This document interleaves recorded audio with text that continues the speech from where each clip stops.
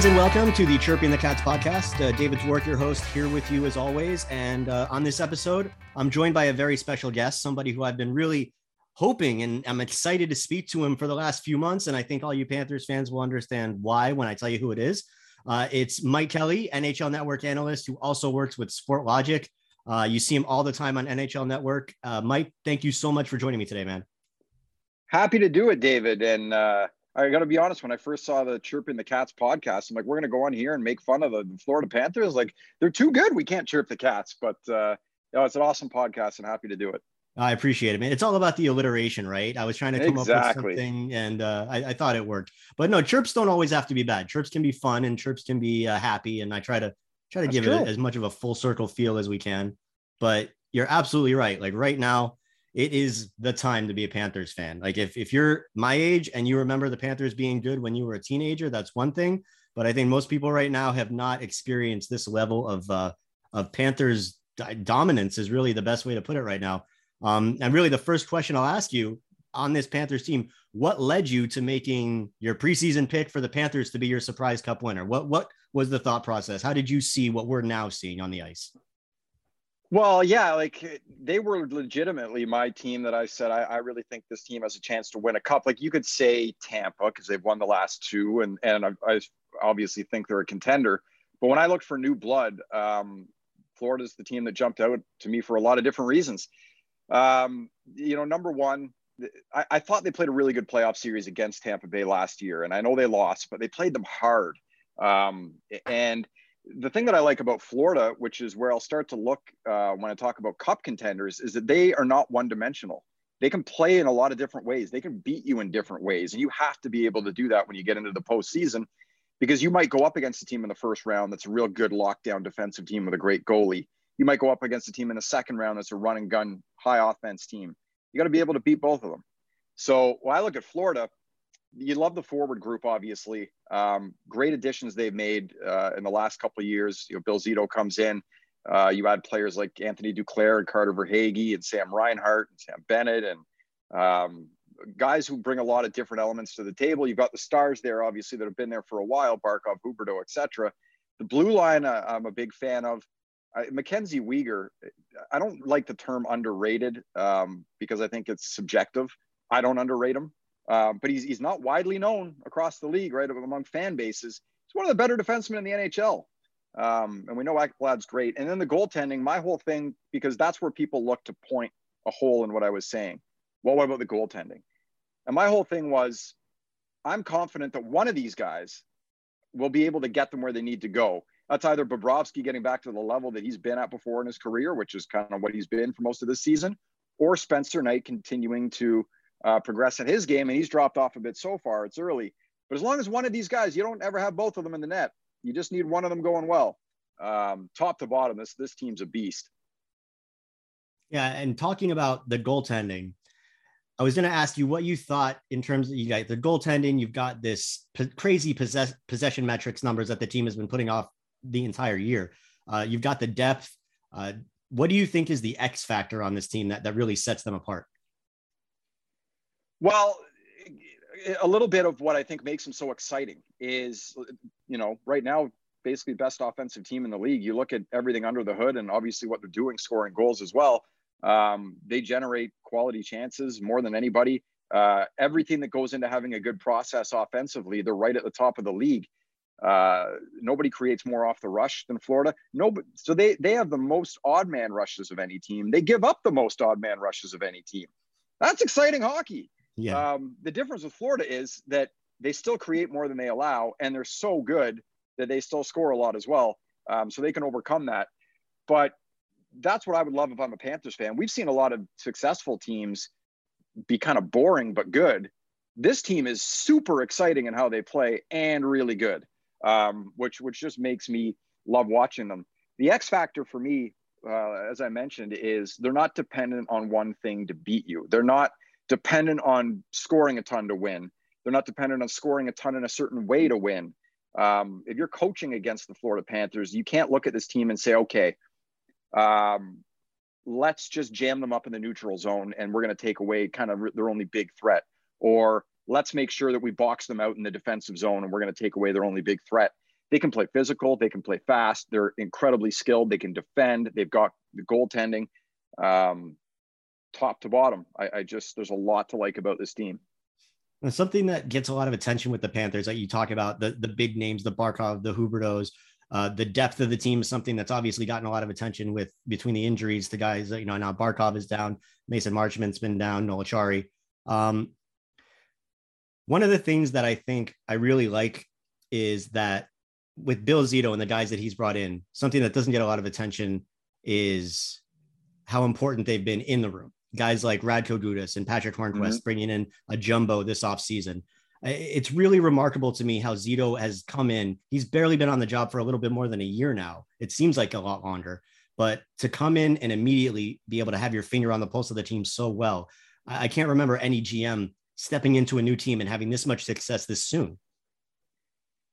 Really pushed a lot of the right buttons, that's for sure. And you brought up a lot of good of names and good examples of kind of everything's been working out really well, which impossible to do that over a career. There's way too many variables, but for him, Bill Zito, to have had the success that he's had so far, and it's not like there was just a couple minor things. Like there were a lot of significant moves here, and they've all looked really good. So absolutely full credit to him. They've got an analytics department there. Obviously, it's something that I pay attention to in the line of work that I do, where they bring in certain guys, and in my view, I'm like, yep, that's a no-brainer. Like I was asking the NHL Network a couple of years ago, who's a breakout player to look for in the league next year, and I said Carter Verhaeghe, and I think the host kind of looked at me like I had two heads. Like really, your breakout star player is a guy who was on the fourth line in Tampa? And I said, watch this guy. Like if he gets an opportunity somewhere, he's got the potential to be a special player, and he's been a star player. I know that he rides shotgun a lot with Barkov. It's not just, it helps playing with someone like that. It's not because of it. He's a star player. And Bill Zito and his staff have been able to identify a player like that, Anthony Duclair, put them in situations where they can be successful. So outstanding job by Bill Zito and his staff since he's taken over there in Florida. Now, obviously, we talked a lot about a lot of the positive and good things about this Panthers team, but I just wanted to touch on the flip side of that coin for a second. And of all these great things that the Panthers can throw at you, do you see anything, like maybe one thing that could potentially hold them back from reaching the top of the mountain this season? It's a good question. Again, it's still relatively early in the season, although we've played enough games at this point where you can start to get a more well-rounded picture of, what these teams are, what they look like. They obviously went through a stretch here where they lost 4 in a row, although I thought they played quite well in 2 or 3 of those games, and you're going to end up on the wrong side of it sometimes. Right. But there's not any big glaring deficiency that I look at and say like, oh, come playoff time, that's the thing that's going to be exposed. There's a couple teams in the league that have put up great regular season records the last few years that I can point to something and say, that's what bites them. I haven't seen them fix this yet. They might win games, but when they get into a playoff series against this kind of team, they haven't proven that they can overcome that thing. I don't see that right now with Florida. We'll watch as things kind of go on. But I guess the biggest adversity they've faced is a little losing streak. And like I said, I don't think they were being dominated for most of that stretch. So I guess that's the good news. Nothing glaring right now. Yeah, I mean, I guess we're going to, in terms of overcoming adversity, I mean, they're about to be tested over the next, at least you would think maybe 2 or 3 weeks with, Sasha Barkov, who's not only the Panthers' best player, and, the coach and his teammates will all say that, one of the best players in the NHL. So it's going to be interesting to see kind of how they fill that hole. But when you talk about guys like, not just the big names, the Huberdeaus, the Bennetts, the Reinhardts, but Carter Verhaeghe's, Anthony Duclairs, I mean, there's kind of an embarrassment of riches in that forward ranks. But just to see how they overcome this adversity, I find that it's really important. If you're going to be a Stanley Cup contending team, you have to go through some of these issues during the regular season, right? Yeah, I agree with that. It's not necessarily going to be a terrible thing because you'll see what you have by elevating other guys into bigger roles. The good news is, you're avoid surgery, and it's not something real long-term. It doesn't sound like with Barkov. Yeah. The last I saw anyways. Yeah, no, for sure. So that's the positive. But, as we've talked about already, I think that they're deep enough.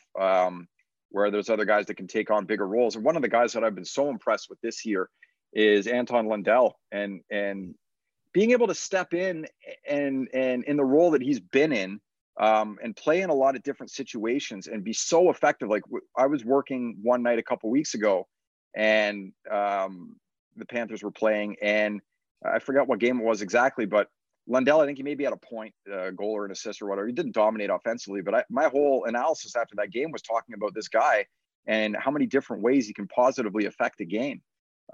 He kind of, I don't want to make the comparison because it's a huge one, but in some ways he's like a little mini Barkov out there with the skill set that he has. So again, I think Florida's got enough depth that one injury to one big name player isn't going to sink them.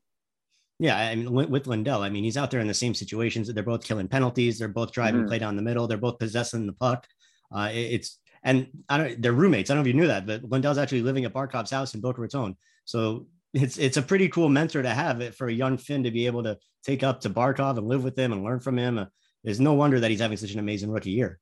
No kidding, eh? And to be 20 years old and playing that position, your first year in the NHL, your first games in the NHL, to look as good as he has overall. And yeah, like you mentioned, to be that connected to your countryman, Sasha Barkov, that's about as good as it gets. So again, a lot for Panthers fans to be excited about. And, that's one of the things, like I said, that I love about this team is that they're not only good, they're so much fun. I wish they were nationally televised more than they are this year. And man, if I'm trying to sell the game of hockey, I don't care if it's LA, New York, what the market is. I'm putting a team like the Panthers on national TV as much as I can, because anybody who loves, just exciting sports is going to watch that team and enjoy it. Yeah, maybe we'll get a Florida Edmonton final and they'll just blow the hockey world into it. That'd be fun. That would be fun.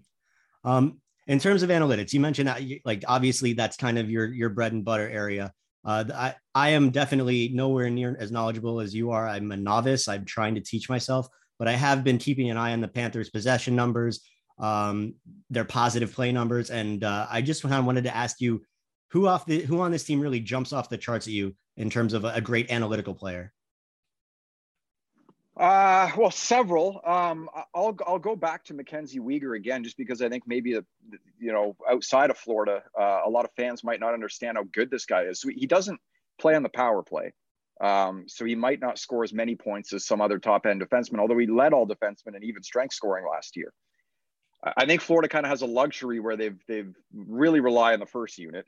When the second unit is out there, you got Montour, and you can just kind of save Weegar's minutes. I think he'd be really good on a power play. I'd love to see him on a power play. My sense is they probably just, we don't need to do it. So let's give him the big even strength minutes on the penalty kill. But he's a guy who offensively skates really well, moves the puck really well, zone exits, entries, things like that, shows really well. Defensively, his stick. And I'd encourage even Panthers fans to watch this. How many plays he and Ekblad, the two of them, are able to kill in the neutral zone by stepping up at the blue line, either getting a stick in the way of a pass or separating an opponent from the puck, but being able to stop an entry in the neutral zone. Those two guys do it better than any other defense pair in the league. And that helps you kill those rush chances coming in against you. It also helps funnel your transition game going the other way, where Florida creates more off the rush than anybody. So he's got a really good defensive stick, really good defensive player. And those are some of the things that we measure in analytics, is not only your zone denial rate, how many entries that you're able to kill, but are you doing it inside your blue line? Are you doing it in the neutral zone, which is great if you can. And like I said, he does a really good job of that. But his defensive stick, his defensive play, his positioning is among the better defensemen in the league. Now, taking a step back from the focusing on all the Panthers players, I wanted to look at some of the competition they might see. Who do you think presents the biggest challenge for them in the Eastern Conference as the Panthers are trying to make this run to a potential Stanley Cup? Who do you think would be their biggest test? Because there's, you got Carolina, Tampa, Toronto. Yeah. I think that they would do well against a team like Toronto. Again, because I don't think Toronto's as multidimensional as Florida is. Doesn't everybody do well against Toronto in the playoffs? Yeah, 5 years in a row. Yeah. But you know what? That's one of those teams that I have picked against them publicly every year in the first round. And, you know, the Washington year, you can go back, what was it, 2016, I think. Toronto was kind of happy to be there. And they played well against the Caps in that series, but they lost. Then you get the Boston years where maybe you can kind of coin flip it a little bit. And look, they got so close so many times. It's not like they were run out of the building or anything. Oh, excruciating losses, no doubt. Yeah, but people were surprised when I picked Columbus to beat them in the first round. And one of the reasons why I did is because Columbus was an elite defensive team that year, an elite team at counterattacking, at forcing turnovers, generating off the rush. People don't realize that Columbus scored more goals off the rush that year than any team in the league. They thought they were this slow defensive dump and chase team. They counterpunch really well. And Toronto was a possession heavy team. They like to try to hang on to the puck. And that was an area where I thought that that maybe Columbus could exploit them. And again, very close series, they win. And then you go to last year, nobody picked Montreal. Very few people. I did, because again, I thought you have a team that's playing really well defensively. You have a great counterpunch team, and you got a really good goalie. They had the kind of recipe to do it. It just wasn't a good matchup or the best matchup. Florida, to me, in a series like that, they can beat you in a lot of different ways, like I said, and they can score with Toronto. So I would pick Florida there. Teams that I think the Panthers might be in tough against, I'd put Tampa Bay in that mix again, because they're similar in a lot of those ways, where they can play heavy, they can generate off the cycle, they can play in transition. Carolina is just such an aggressive puck pursuit, forechecking, kind of in your face team. They're going to give anybody trouble. They've been better this year than I thought they'd be. I wasn't right about this one. I thought they'd still be good, but I thought they'd take a step back. They have not. So hats off to Rod, the Bod and his group there for what they're doing. And I think the Caps would be a tough out too, because again, they've got good depth. I wouldn't pick them to beat Florida, but I think they're one of those teams that could give them a tough series. You get into the Rangers. I know they're 10-3-3, but goaltending has been a huge part of that. They give up a lot. And with how good offensively Florida is, I don't think that'd be a huge challenge for the Panthers. And that's kind of, I think, when we're talking about the big dogs in the East right now, where we're sitting. Boston's still doing well, and they've only played 13 games. They're always a tough team to play, but I wouldn't put them where I would a couple of years ago. So, yeah, if I had to pick the teams, I think they'd give Florida the toughest challenge. I'd probably go Carolina, Washington, and Tampa Bay right now. Now, taking a look on the other side of the league, I did want to ask you about a couple of Western Conference teams that I'm kind of pleasantly surprised to see doing so well, and that's Nashville and Anaheim. Nashville, you know, has always been a really solidly structured team, and UC Saros has been amazing. Anaheim, I'm pretty surprised to see them doing so well when you've got guys like Zedris and Terry kind of carrying play, and Gibson looking so good. Are those teams for real? Are they going to be in the playoff conversation when we get a few months from now? So Nashville is third, I guess fourth in points percentage right now in the Central Division. I think they're a bubble team. I don't think they're as good as their 9-6-1 record indicates.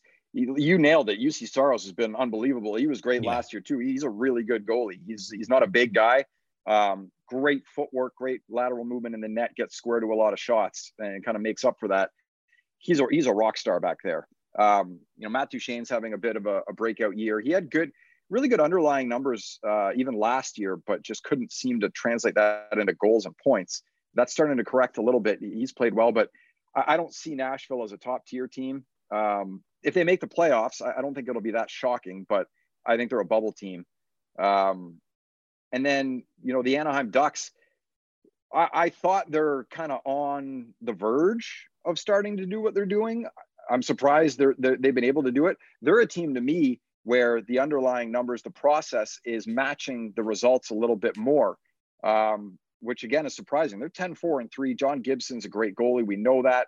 They're on a heater right now, the win streak that they're on with 8 in a row. So when I look at things like, okay, what's their expected goals at even strength? It's a little lower. They're overachieving in that area a little bit now. There could be a correction there. But defensively, they've been really good, a top 10 team. And then you've got the elite goaltending on top of that. And Troy Terry is absolutely ripping it up now. He's such a dynamic player, a guy that can beat you one-on-one who's hard to separate from the puck. Ryan Getzlaf looks re-energized playing with them. He just got 1,000 points. So yeah, I'm surprised by it. I don't think they'll be in the running to win the division when all is said and done. I think Vegas is going to catch up again, and teams like Edmonton and Calgary over the long haul I'd take. But in that Pacific division, start talking about third place, maybe fourth place. I could see it. Well, the last thing I'm going to ask you, Mike, before I let you go, and thank you again for joining me. The prediction you made about the Panthers came before the season, right? Now we're into the second month of the year. Are you ready to double down on your pick? Are you sticking with the Panthers as the cup winner? Hey man, I'm pot committed. I'm going. I pushed my chips all in at the start of the season. Like, yeah, I'm one thing I try to be very conscious about in my job is not being married to my past beliefs. If I see evidence to inform and change an opinion, I will follow it. And if that means, being wrong about what I said a month or two ago, so be it. I think you get into a lot of trouble when you believe something to be true and then new evidence is shown to kind of disprove that belief and you just follow it because, well, I said it. That's where you can get into a lot of trouble. So I'm happy to change my opinion if I see evidence that warrants it. I don't see that with Florida. I think they've kind of proved a lot of what I thought about them. Even more so, I guess, like I didn't expect them to be 11-2-3 or go open the season on the win streak that they did. But if I still have to pick one team right now, I'm taking those Cats.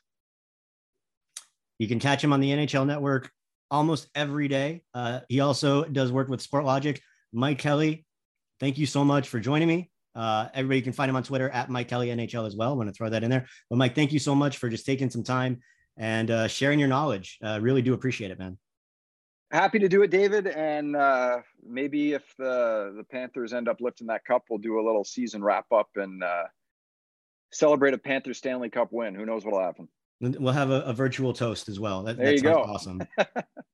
Well, thank you so much, Mike. And that's going to do it for this episode of the Chirping the Cats podcast. I want to thank everybody for listening. If you like what you hear, please hit the subscribe button, leave a good rating. You can find all my work at local10.com or on the Local 10 app. You can follow me on Twitter at David Dwork for all my daily coverage of the Cats. And as always, please take care of yourselves, be kind, stay safe, and stay cool.